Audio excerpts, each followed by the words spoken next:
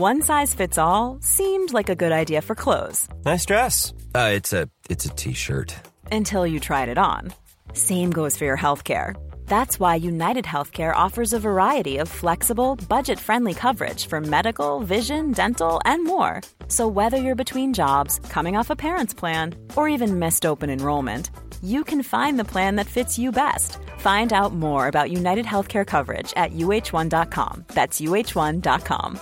Hey, I'm Ryan Reynolds. Recently, I asked Mint Mobile's legal team if big wireless companies are allowed to raise prices due to inflation. They said yes. And then when I asked if raising prices technically violates those onerous two-year contracts, they said, "What the f*** are you talking about, you insane Hollywood ass f- So to recap, we're cutting the price of Mint Unlimited from $30 a month to just $15 a month. Give it a try at mintmobile.com/switch. $45 up front for 3 months plus taxes and fees. Promo rate for new customers for limited time. Unlimited more than 40 gigabytes per month. Slows full terms at mintmobile.com.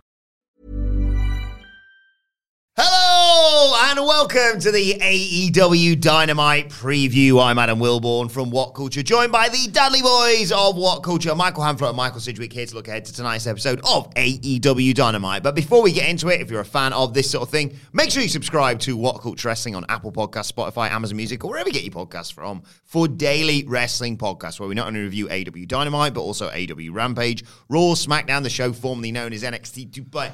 Pay-per-views, premium live events. We have interviews, roundtable discussions, and a roundup of the week, complete with a bloody good quiz, of course, on Wrestle Culture. As I said, they're joined by Hamflett and Sidgwick to look ahead to Dynamite tonight, and a show that has been dominated by a match that finally has been booked for tonight. An amazing thing to see. It's going to be a tough watch, I think, without question. Mark Briscoe on the day, I believe, that would have been Jay Briscoe's birthday, wrestling one of Jay's friends, Jay Lethal.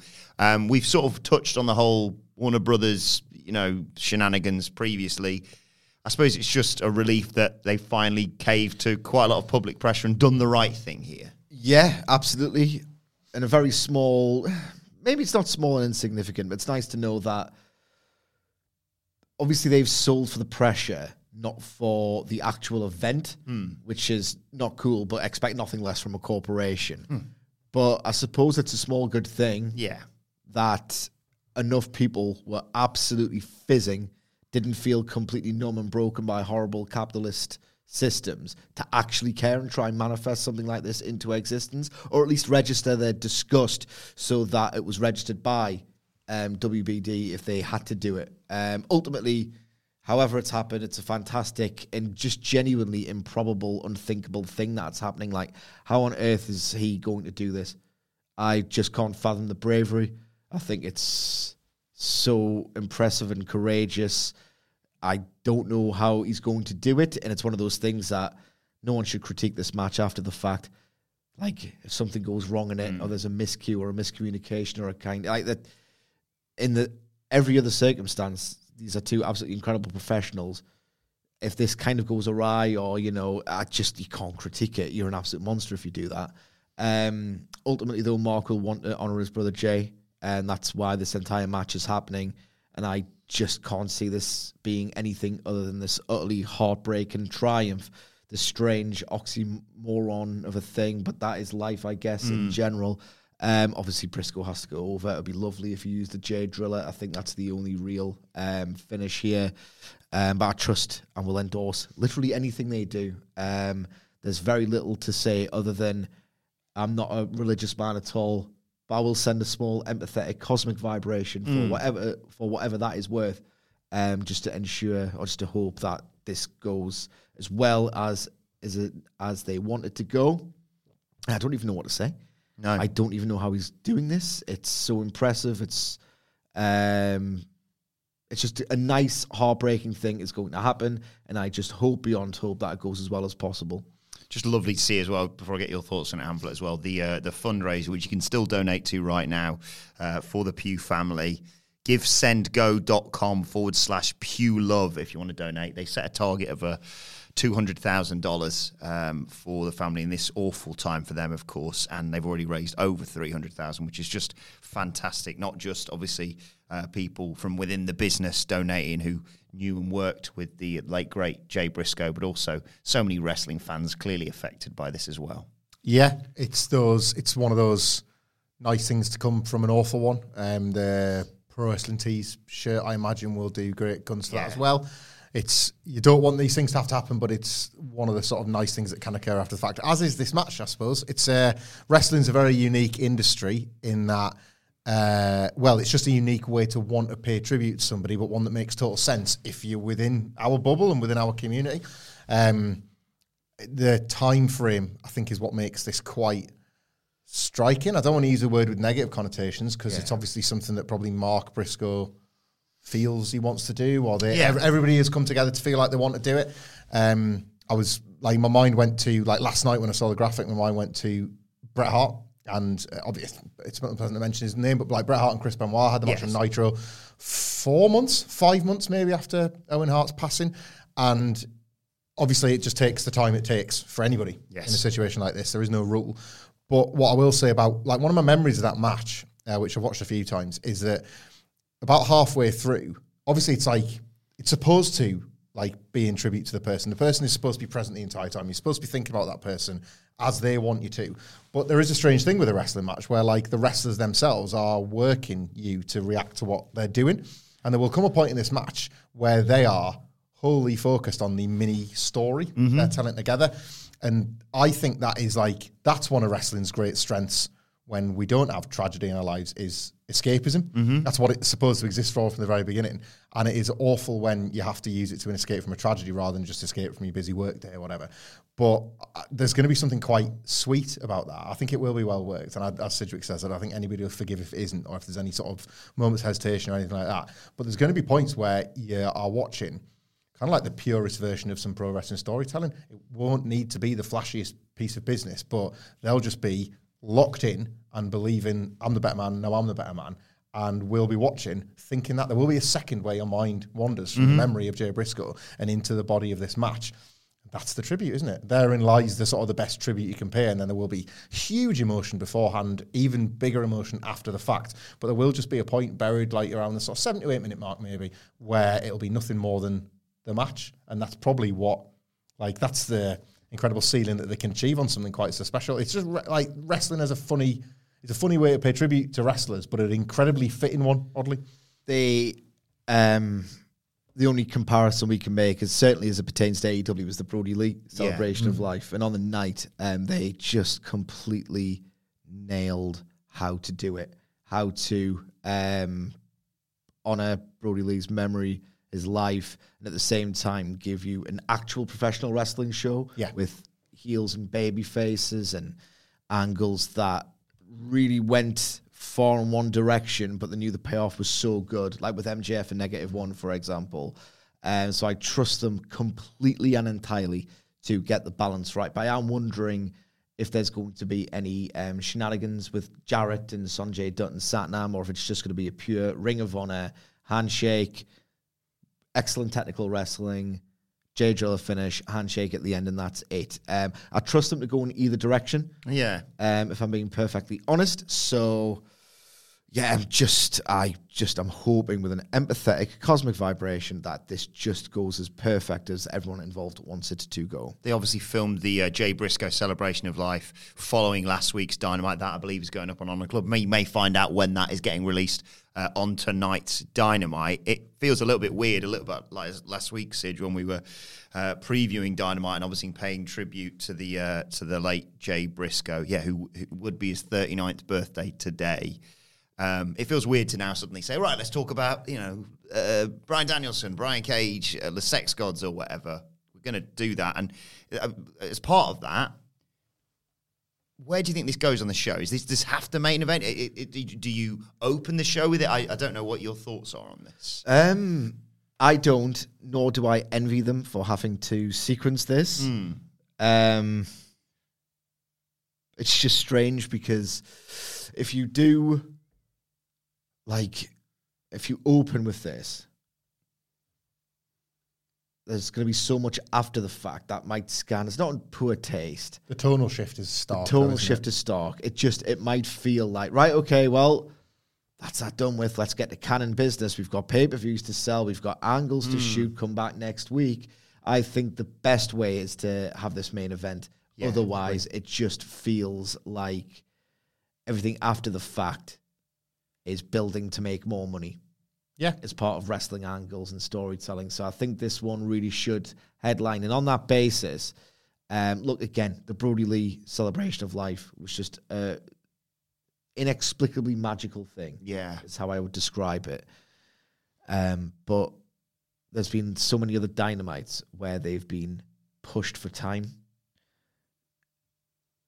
This cannot, if it's in the main event slot, have Excalibur, like, just at the top of his voice, scrambling to get his reads and his previews done for Rampage and next week's Dynamite. And up next, we've got this.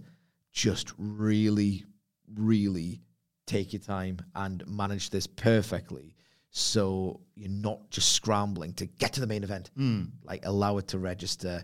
Just really get the timings right today. I agree. I'd allow, if anything, more time, like you say. Let's say the match is going to go... a 5-minute buffer. Yeah, if say the match is going to go 15 minutes, give it the 20 and say, look, if they go home early or there's 5 minutes at the end, what better than a lovely moment, like you say, between Jay Lethal and Mark Briscoe, and just say, we'll do it anyway, but if it's with TV time remaining, just have all the roster come out and pay tribute to him. I know, obviously, they've done it before, but... Yeah, absolutely, I agree. You don't want them being told we're going to have to cut time for this, or like you say, the transition. I wouldn't wish it on and anyone having to go from. I don't know why I'm bringing it up. I trust them implicitly to get this absolutely spot on. Yeah, that's it. Ultimately, I think it comes down to you can only go off prior evidence, can't you? And I just think that in their hands. I do think that like this will go fine, even with those constraints, even with those sort of the things that AEW sometimes slip up on. This is a little bit bigger, isn't it, than worrying about making sure that like your main event gets the adequate time. Yeah. So if that main event, I think you're right, the replacement of that, if that happens, what do you open the show with? You've got TNT Championship match, you've got the Brian Cage, Bryan Danielson stuff, the stuff going on with Ricky Starks and Jericho and what have you. How do you think they lay this one out? I would go with Cage and Danielson. I'd forgotten beforehand, just before we came into record, I was talking about this with Murray in the office, and I'd forgotten about Darby Allin and Buddy Matthews. That's a ripper of a match in waiting. Cannot wait to watch it. But I think Cage and Danielson is a more interesting proposition for the opener because Danielson's this massive star, your number one contender, no less. And there's an ROH connection there as well. Yeah, like there's a nice Ring of Honor connection, and then when the match takes place and Brian wins, as we expect him to, albeit with a potentially damaged arm or however that plays out, that feeding into MJF, it's not the worst week to have MJF be as far away from the very serious nature of the main event as well. It's a big angle. It's your world title angle. I know AEW don't necessarily use that as a reason to lead with every week. It's not Raw. It's not like, well, it has to go on first. But I just feel like it is becoming serious business, the MJF Bryan stuff, but it's probably going to lean more MJF heel shtick. And again, for the same reason that I just think as a television show and in a way to balance the tone, I think you can have a good match, maybe even a great one, a good MJF promo, and then it's on with the rest of the show, and then you've still got the big match at the end. We talked a little bit about this on the review last week. I really like the dynamic of this because, like you say, it could have got pretty played out despite our theories about, well, they've only said there's going to be this many matches and that leaves a few dates in between that and the pay-per-view. But we all know Danielson's probably just going to keep winning between now and the pay-per-view. 2 matches left to win, though. He's not going to run week to week, is he? Is there like that thing where like he's only got... He said 4, I think, last week. So, if he wins this one, I think there's only a couple one more. left. But, the dynamic with this is, doesn't matter if Brian Cage wins or loses. He's been given an explicit job by MJF. Win or lose, don't care. Break his arm. Yeah, absolutely. So that's going to be the main hook of the Revolution main event. And it's the Fujiwara armbar, the Salt of the Earth armbar. Brian Cage isn't really known as a submission limb work guy, so I'm interested in how he's going to do that within the rules of the match because he can't use a chair. So I'm interested in that. It's weird because Brian Cage is great at Danielson can do any kind of match. A spot fest is beneath him. But I'm very interested in how Danielson's going to craft a match with Brian Cage that's based around him selling a limb, when that's not what Brian Cage is ordinarily, the wrestler you'd pick to do that sort of thing. So it's going to be a step down, but maybe it needs to be a step down because you don't want to remove focus from trying to sell you on a great 1 hour match. Daniel's having absolutely incredible matches with fellow baby faces. So it's time to do the story. I think this will be more of it's Danielson. He's going to work something incredible. It's just what he does. But they should have the 10-bell salute as well. They should absolutely have the 10-bell salute. So that should open the show. And then this is as good a choice as any. It's weird. The rest of this card just feels so immaterial. Yeah. Given that Briscoe versus Lethal was announced for it. I open with this, the ROH connection. Danielson will get injured. Yes. Don't know how, but I guess that's the intrigue. Yeah, I suppose, like you're saying, they can't use a chair. They can the moment the bell was rung. And then you've got Prince Nana, and he's part of this trio's champions in ROH. I don't know whether they factor into it or whatever. But you sense, Danielson is getting a victory, but not walking out completely unscathed after getting in there with Brian Cage. Yeah, it's this story, this MJF Danielson story, is awesome, and yet I'm still at a little bit of a distance with it. Match has been brilliant. I've got absolute faith in the genius of MJF, and I know he's using fickle because it was a Brian word, but the genius of that element of the MJF character about saying that people are fickle and you won't work for people because their opinions change. This feud kind of defines it. It's inviting a little bit of criticism because of some of the... It's not exactly a plot hole, but we've gone over this. The Danielson, you want him to lose in the match, and then you remember you need him to win for the story. It does invite criticism. The story at the moment between the two of them is, MJF is quite frightened of Danielson, so he runs, and that becomes a bit of a viral hit when he runs away. And that MJF doesn't want to be in a position of having to go 60 minutes with Danielson, and it's Danielson's domain more than it is his, and all that sort of stuff. And the match is going to rule. So it's all the fundamental ingredients I love about this. I do think there's a slight... I think it might be Danielson. I just don't believe, because I know the real him. It's really hard to imagine him thirsting for the belt. Someone described him as fat and happy, figuratively. Yeah. But and you sensed it last week with MJF's, the mask.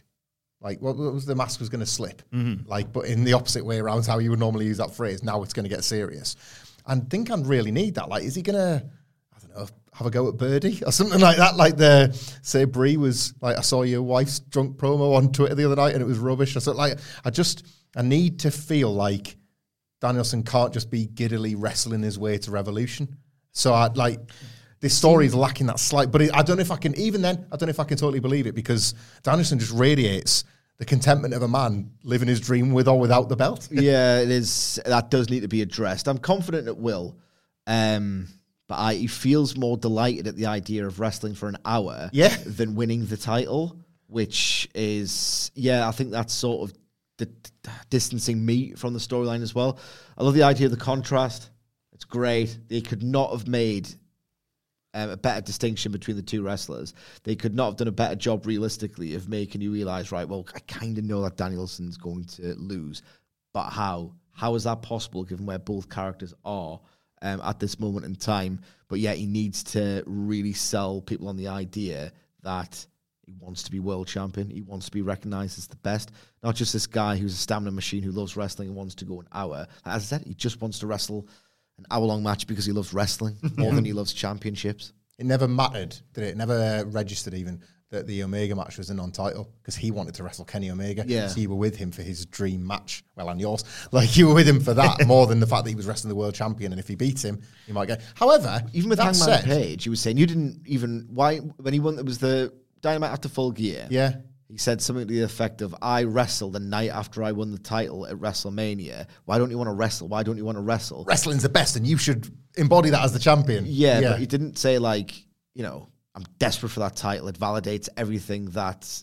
They did get there by the second one. That was what I was just going to say. By the second Hangman Page match, you did feel Danielson's thirst for the belt, but maybe that's because they'd already wrestled by then. Yeah. And it felt more like a grudge. I don't know. Again, it's this thing, absolute faith in something that on paper I feel like I should love, and I just don't quite yet. But it's the same as the cage match itself. Danielson, you'd be a fool not to have total trust in this delivering on the night. One size fits all seems like a good idea for clothes until you try them on. Same goes for healthcare. That's why United Healthcare offers flexible, budget-friendly coverage for medical, vision, dental, and more. Learn more at uh1.com.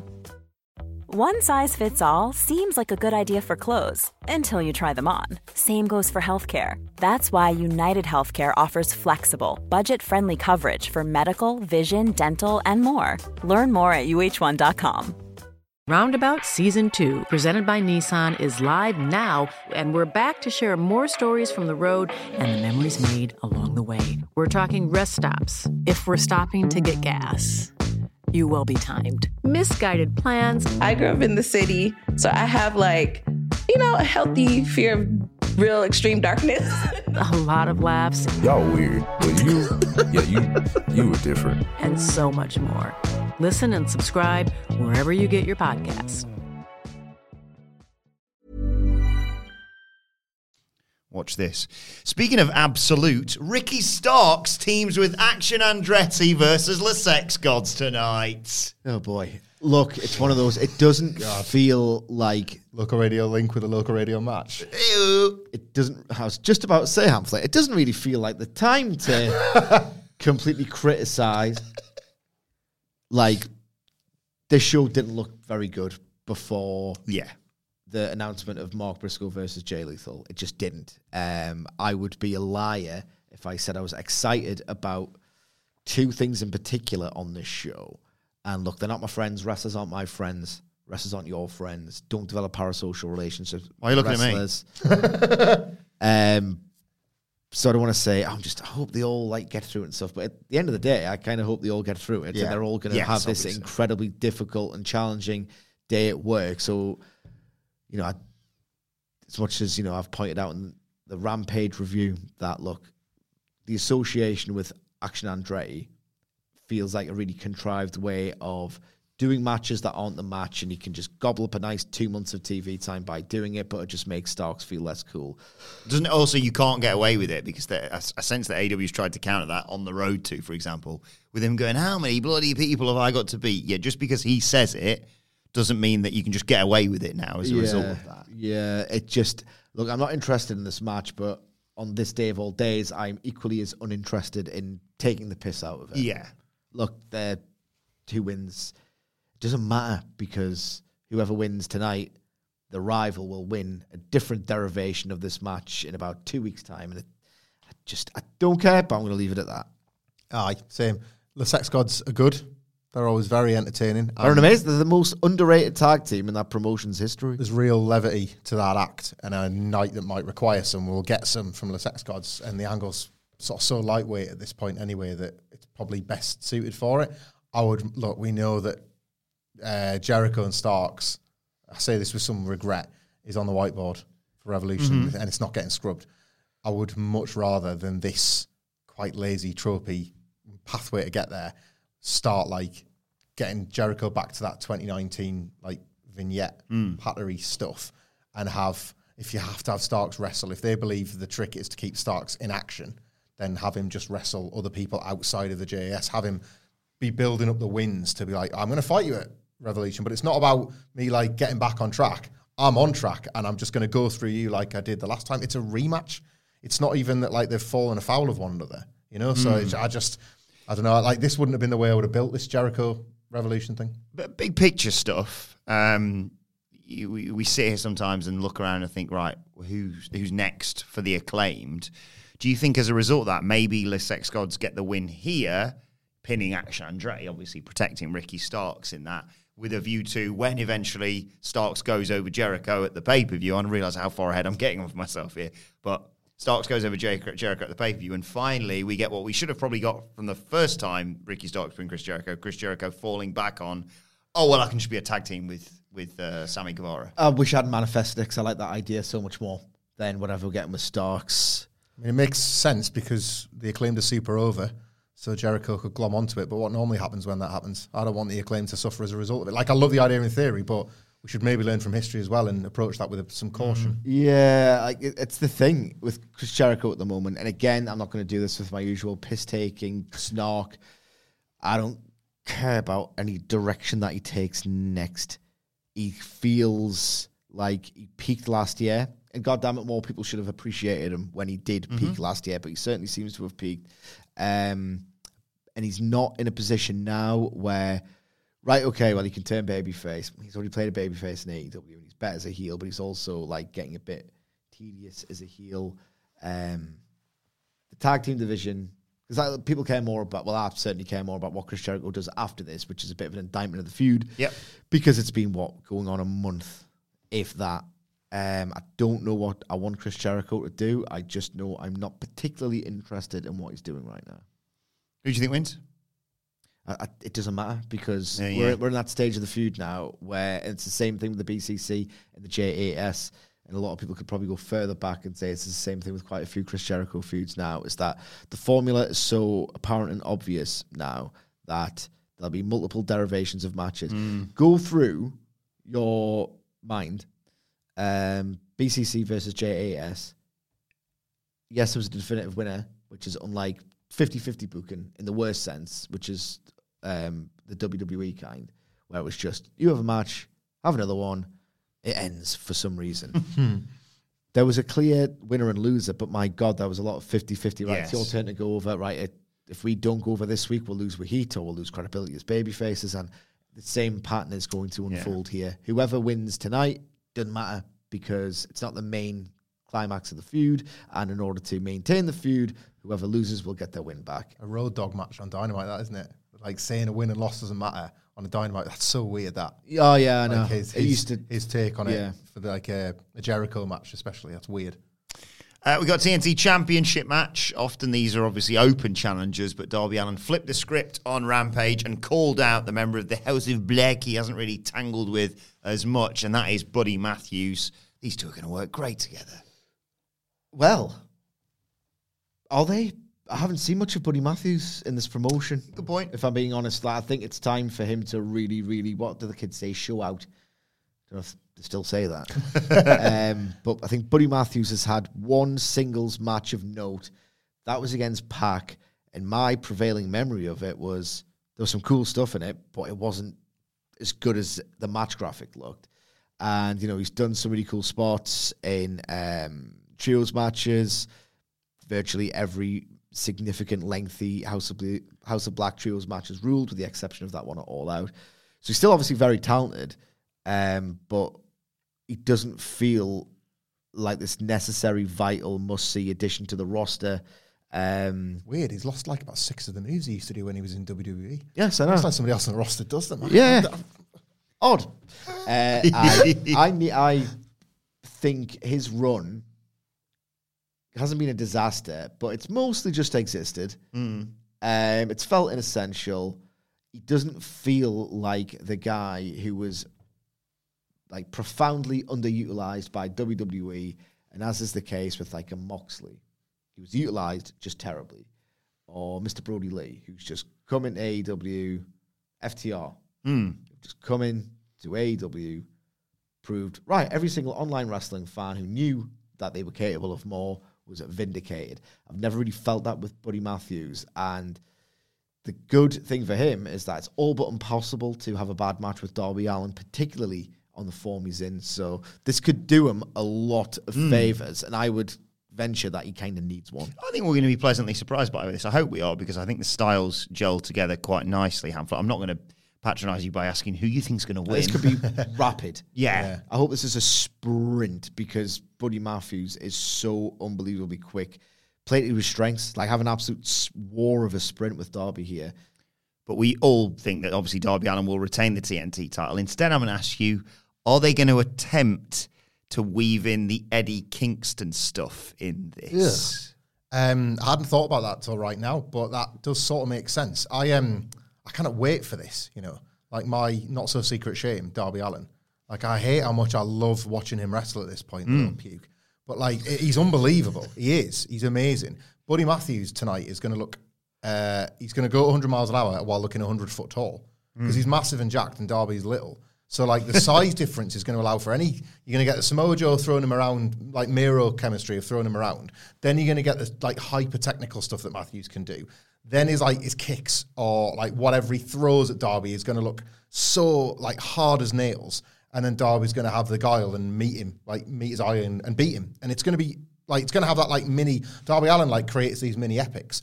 And they're only mini because they're kind of forgotten sometimes. Like you go a few weeks and then it's passed, and it was just this, wow. Like you are gasping at this television match, and in the moment, it's the coolest thing you've ever seen.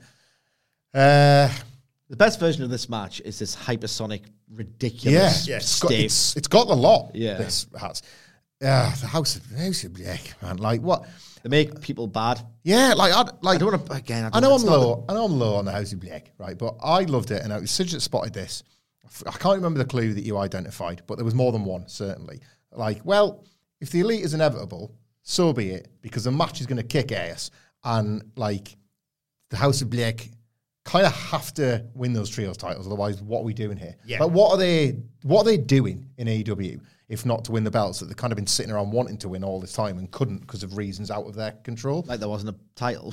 Yeah, like a trio without a title. Like you say about like when the women's tag thing, you know, like the same sort of thing. So like there they are. This is their purpose. So it seemed like great direction, especially after the best 7. The Elite are going to be knackered, blah, blah, blah. And the match is going to be unbelievable. Of course it is. And then you get this Eddie Kingston diversion, and you think, well, maybe like let's do the bargaining, and it's not a turn, and they've got in his head, but him and Ortiz forgives, and Eddie Kingston is moved by that, and Santana's waiting in the wings, and that's all very emotional, or whatever it is, you know, whatever the sort of lineup is. Like, even then, why? Like, why is that now when Revolution is just right over the other side of that hill, and and Kenny hasn't wrestled since, and the Young Bucks have just gotten beat in a tag match, so like they're weak by normal standards of the Elite, and you've got this thing to build right now. This Kingston thing feels like a diversion that is failing every single wrestler involved. I really do want to let it play out, but every Eddie Kingston take I've read online, that because it's not a heel turn in the traditional sense. He's not just right now he's going to come out and like be calling fans all sorts and, you know, like spitting on a stunt granny and all that. That's not what we're getting with Kingston. It's obviously something more, but they did come across as thick, and now you have to undo elements of that, even if this is the story. Even if it's playing out exactly as Tony Khan wants it to, and we've got to let it play out, there's already a part of this story that's been sort of lame. Like the House of Black do sort of, whenever they get in people's heads, it's very phony feeling in the context of AEW. It's characters shouldn't sell. You can sell fear from a Buddy Matthews V-Trigger or a Black Mass from House of Black or Brody King brackets General, right? You shouldn't really sell it for the spooky bollocks, because that's just not AEW. Like, be intimidated, not scared, and the difference is so key, I think, to when the House of Black feels real and when it doesn't. What's Malachi Black even done except say some weird riddles? Yeah. That were more like tongue twisters. He said something about the enemy of my enemy is my friend, but it's like, what does that mean? Got his court terminology mixed up. Yeah, but that's I just think I think less of the characters, Eddie Kingston and Ortiz, for I don't know if this has anything to do with it. It's certainly weird. It's atypical of Tony Khan to just have a storyline, a wrestler who's kind of involved in a storyline, just do an exhibition elsewhere and then go straight back into it. So I understand there's a link. If anything, I've said in the past, like Tony Khan is guilty of over storytelling, just overdoes it at times, and it can be quite contrived. So I don't know. All I know is that I will be made a fool of because this match is probably going to be like exceptional, like just ridiculously fast and brutal and stiff. What about House of Black come out after the Darby Allin wins? House of Black come out, numerical advantage. Eddie Kingston in his steel chair run out because in his mind he's just being Eddie Kingston. Things have gone a bit like off kilter, so he comes out wildly swinging a chair. Stinger's also come out to help Darby Allin, and the House of Black move out the way, and Eddie Kingston wallops Sting with a steel chair, like the kind of ultimate babyface. And now he's got a new problem with Darby Allin and with Sting, and it's like, Christ, Eddie Kingston is making some enemies. Where the hell is this going? Then it's less about the House of Black have gotten in his head. It's more about, if they did get in his head, that wasn't the problem. The problem is everything that has come since then. Kingston is unraveling as a result of this one tiny thing that happened. They were the instigators of all of this, but it's Kingston's actions that have taken it forward. And we can get another Eddie Kingston addresses his enemies graphic. So yes, that's all good. One of the big stories from last week's Sidge, of course, was the heel turn of Toni Storm and Saraya due to injury. The triple threat that had involved Britt Baker, get well soon, of course, Britt Baker, now is down to just a singles match, which arguably is a little bit cleaner, actually. Toni Storm versus Ruby Soho. Yeah, I think the original idea of the three-way was hinging on the idea that Ruby Soho used to work for WWE. There's a clear storyline developing now between the homegrowns and the imports, and I think the idea was going to be whose side is Ruby Soho on. At this point, Statlander can't be far away. Jamie Hayter needs to be a babyface. It's just pretty basics at this point. I think she's becoming one by not being an outsider. I would turn Ruby Soho heel. Really? Mm-hmm. Just better at playing a babyface. I've seen her be a heel on WWE television, and it was excruciating. And she's naturally a babyface, and she's very well liked and all the rest of it. But it doesn't. When she's on TV, her TV presentation, the way her presence she exudes on television does not align with this sort of online narrative of everyone's really happy for Ruby. Ruby's one of the best women's wrestlers of a generation. Isn't it great? Let's give her her flowers. That TV audience really isn't giving her flowers. So maybe she should turn heel. In terms of this, on the back of this, I think the match will be good. Yeah, I think the match will be nice, hard-hitting affair. Win for Storm because I think Storm goes over because you need to legitimize her as a heel, and Ruby Soho could be a bit miffed in the aftermath. Maybe Willow Nightingale can come down to sort of correct any interference from Saraya, and then Willow could sort of try and pick Ruby Soho up off the canvas after the match, and Soho's like, no, don't patronize me. Like, you've been wanting the business for how long, and I've been in it for how long, and he can catalyze the heel turn from there. But I'd certainly think it's not one of those Ricky Steamboat things after all. Yeah. Ruby Soho, she can turn. One of my questions that I keep asking, and the big thing from last week's turn is, what's Hikaru Shida doing in all this? I think this Being a babyface, please. Yeah, this whole thing will really benefit her from where we were, 3 weeks ago. That's one of the many things I quite liked about the sharp pivot this story took last week. It really felt like AEW, the listening company, a vintage example of that, actually, because that 3-person interview with the comedic cut to Renee Young's face, I'll not forget that. And luckily, it seems like Shida won't either. She's seen now exactly who Saraya is. Toni Storm has made up her mind and has gone along with her. Fair enough as well, because she was endorsed for the tag match as well. I think this bodes well for Shida because she's going to be seen to have been right all along. And when she reveals, they needn't waste it now. Everyone can see where it's going, but that's part of the fun sometimes. They should have this thing where, I don't really want to stick with these, but I'm not going to reveal my allegiances just yet. And then when she does, it's Saraya getting absolutely walloped with a kendo stick in a very cathartic moment for the babyface homegrown wrestlers. Willow Nightingale's a perfect babyface for this story because you could realistically turn quite a few people heel on her. She's this absolute nail. Whereas Britt Baker and especially Jamie Hayter at the moment represent the shades of grey side of the homegrowns. Willow Nightingale is the ultimate babyface, that group. So if and when Ruby turns, you can kind of repeat that with a few others. And she'd be having the stick there. I know it's a bit Vince Russo, pivot the hips and all that, but this the prospect of her thinking, I'm going to smash Willow Nightingale in the face with a kendo stick and then turning and nailing Saraya. That's the moment, isn't it? And then you've immediately got Shida re-established as a very important part of the side of good. We're not going to play the game we usually play here. It feels inappropriate on a show like this. Yeah, the tone's just not fitting. So instead, sorry about this, Idge, let's talk about Jungle Hook taking on the Firm's Ethan Page and Matt Hardy. Yeah, usually I'm the guy who just criticises Matt Hardy and just doesn't think he's contributed much of anything in AEW outside of 2 matches. But again, he's worked with the Briscoes. He's probably going to have a terrible or very challenging or highly complex emotional day at work. So I won't do that. I will say that he's probably going to try and tease the broken character, gnash his teeth, do some delete chants, try and get the crowd on his side. I will criticise this vehemently next week. I just don't care. I completely agree.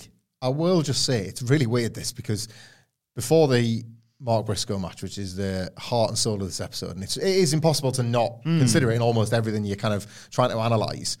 As you mentioned in the intro, this wasn't looking like a great Dynamite. Strange that because of the role Dynamite's been on lately. The product feels hot. The programs are all... This is the one that's probably going to get 1.2 million as well. Yeah, the program's all kind of peaking at the right time for where we're at in terms of the build to Revolution.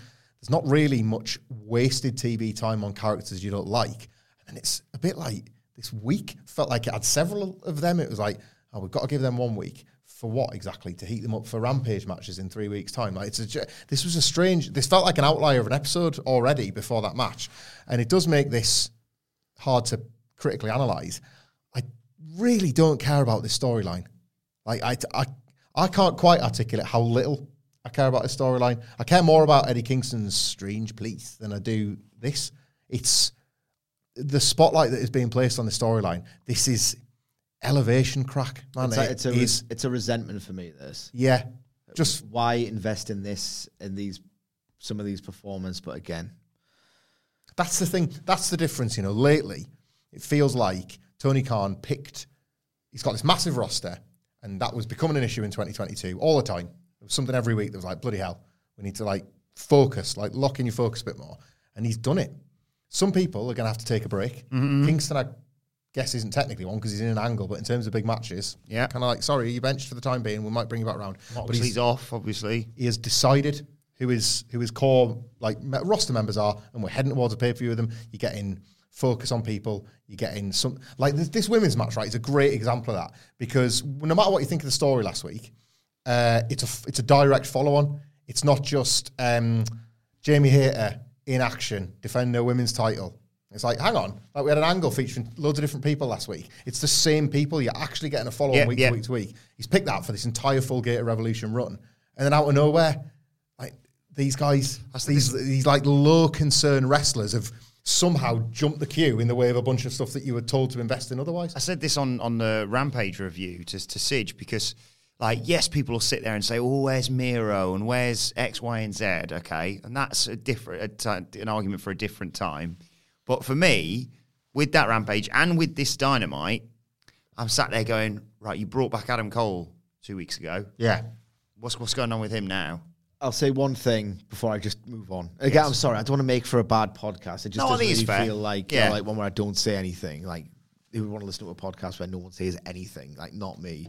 But again, it just doesn't feel like the right tone. But when Matt Hardy's face appeared on Rampage on a Dynamite match graphic, I just thought, wow, he does not belong. He hasn't earned it, to be perfectly honest. Finally, we've got Family Therapy with the Acclaimed. How do you see this one playing? It feels a bit sports entertainery. Which I'm not against, especially not with the Acclaimed. Yeah. They're a sports entertainment, pro wrestling hybrid act, not just because Billy Gunn's part of it. They're the good side of sports entertainment. That's how you have the apolitical presidential segment, that was one of the, such a success story, and lots of other things they've done ultimately. I'll just say it. I don't think this is the week for this. No. Specifically, it's an awkward conversation. I appreciate that. Do you drop stuff? I don't know. This, we've talked a lot about tone, and we're even talking about tone from a podcast. And some people will say, well, it's everything. It's a wrestling show. It should be this, it should be that. And fine, more power to you. It's a variety show and all of that. This, again, feels incredibly low stakes for something that is potentially quite high risk. The pivot might be too sharp. The feeling might not be there. What could be a great, fun segment of television might not just be felt by people because people maybe aren't quite in the mood for it this week. Maybe 7 more days will help. I don't know. But it's hard to fantasy book or speculate on what's going to come because it's just, even looking at the graphic, this week. This week, it's nobody's fault. Life happens and it's actual real family therapy happening in the main event. Yeah, for all of its grace and tragedy and everything else, there's just there's quite a lot of real life on this one. It's just, this is just fun knockabout wrestling stuff, and maybe you take a little bit of that away. Yeah, and I think if they did drop it and say, let's just do it next week, and then they had to cram what they had planned for next week in with this, I think a lot of us would give it a pass because we go, of course. It's just, I don't even know if it would scan as insensitive if they did this tonight, but certainly it just feels even more frivolous than it did 2 days ago, for example. Yeah, exactly. Well, let us know your thoughts ahead of Dynamite tonight on Twitter at WhatCultureWWE. At Watch there, you can follow all three of us. You can follow Michael Hamflett at Michael Hamflett. Follow Michael Sidgwick at Sidgwick. Follow me at Adam Wilborn. Follow us all at WhatCultureWWE, as I said. And make sure you subscribe to What Culture Wrestling, wherever you get your podcasts from, for daily wrestling podcasts. The NXT review is available right now, and we'll be back tomorrow to review AEW Dynamite. But for now, this has been the Dynamite preview. My thanks to the Dudley Boys. Thank you for joining us, and we will see you soon. Roundabout Season 2, presented by Nissan, is live now, and we're back to share more stories from the road and the memories made along the way. We're talking rest stops. If we're stopping to get gas, you will be timed. Misguided plans. I grew up in the city, so I have a healthy fear of real extreme darkness. A lot of laughs. Y'all weird, but you were different. And so much more. Listen and subscribe wherever you get your podcasts. When you need mealtime inspiration, it's worth shopping Kroger, where you'll find over 30,000 mouth-watering choices that excite your inner foodie. And no matter what tasty choice you make, you'll enjoy our everyday low prices, plus extra ways to save, like digital coupons worth over $600 each week. You can also save up to $1 off per gallon at the pump with fuel points. More savings and more inspiring flavors make shopping Kroger worth it every time. Kroger, fresh for everyone. Fuel restrictions apply. Acast powers the world's best podcasts. Here's a show that we recommend. The Real Housewives is a guilty pleasure for most, but if you're looking to not feel guilty about that pleasure, tune in to Everything Iconic with me, Danny Pellegrino, where I break down all the messy moments and behind-the-scenes antics of Bravo's popular franchise. And on Everything Iconic, I also interview celebrity guests like Kelly Ripa, Keke Palmer, Drew Barrymore, Cameron Diaz, and more about their guilty pleasures, their past work, and so much more. So if you're pop culture obsessed and find yourself watching way too much reality TV like me, tune into Everything Iconic with Danny Pellegrino, wherever you listen to podcasts. Acast helps creators launch, grow, and monetize their podcasts everywhere. Acast.com.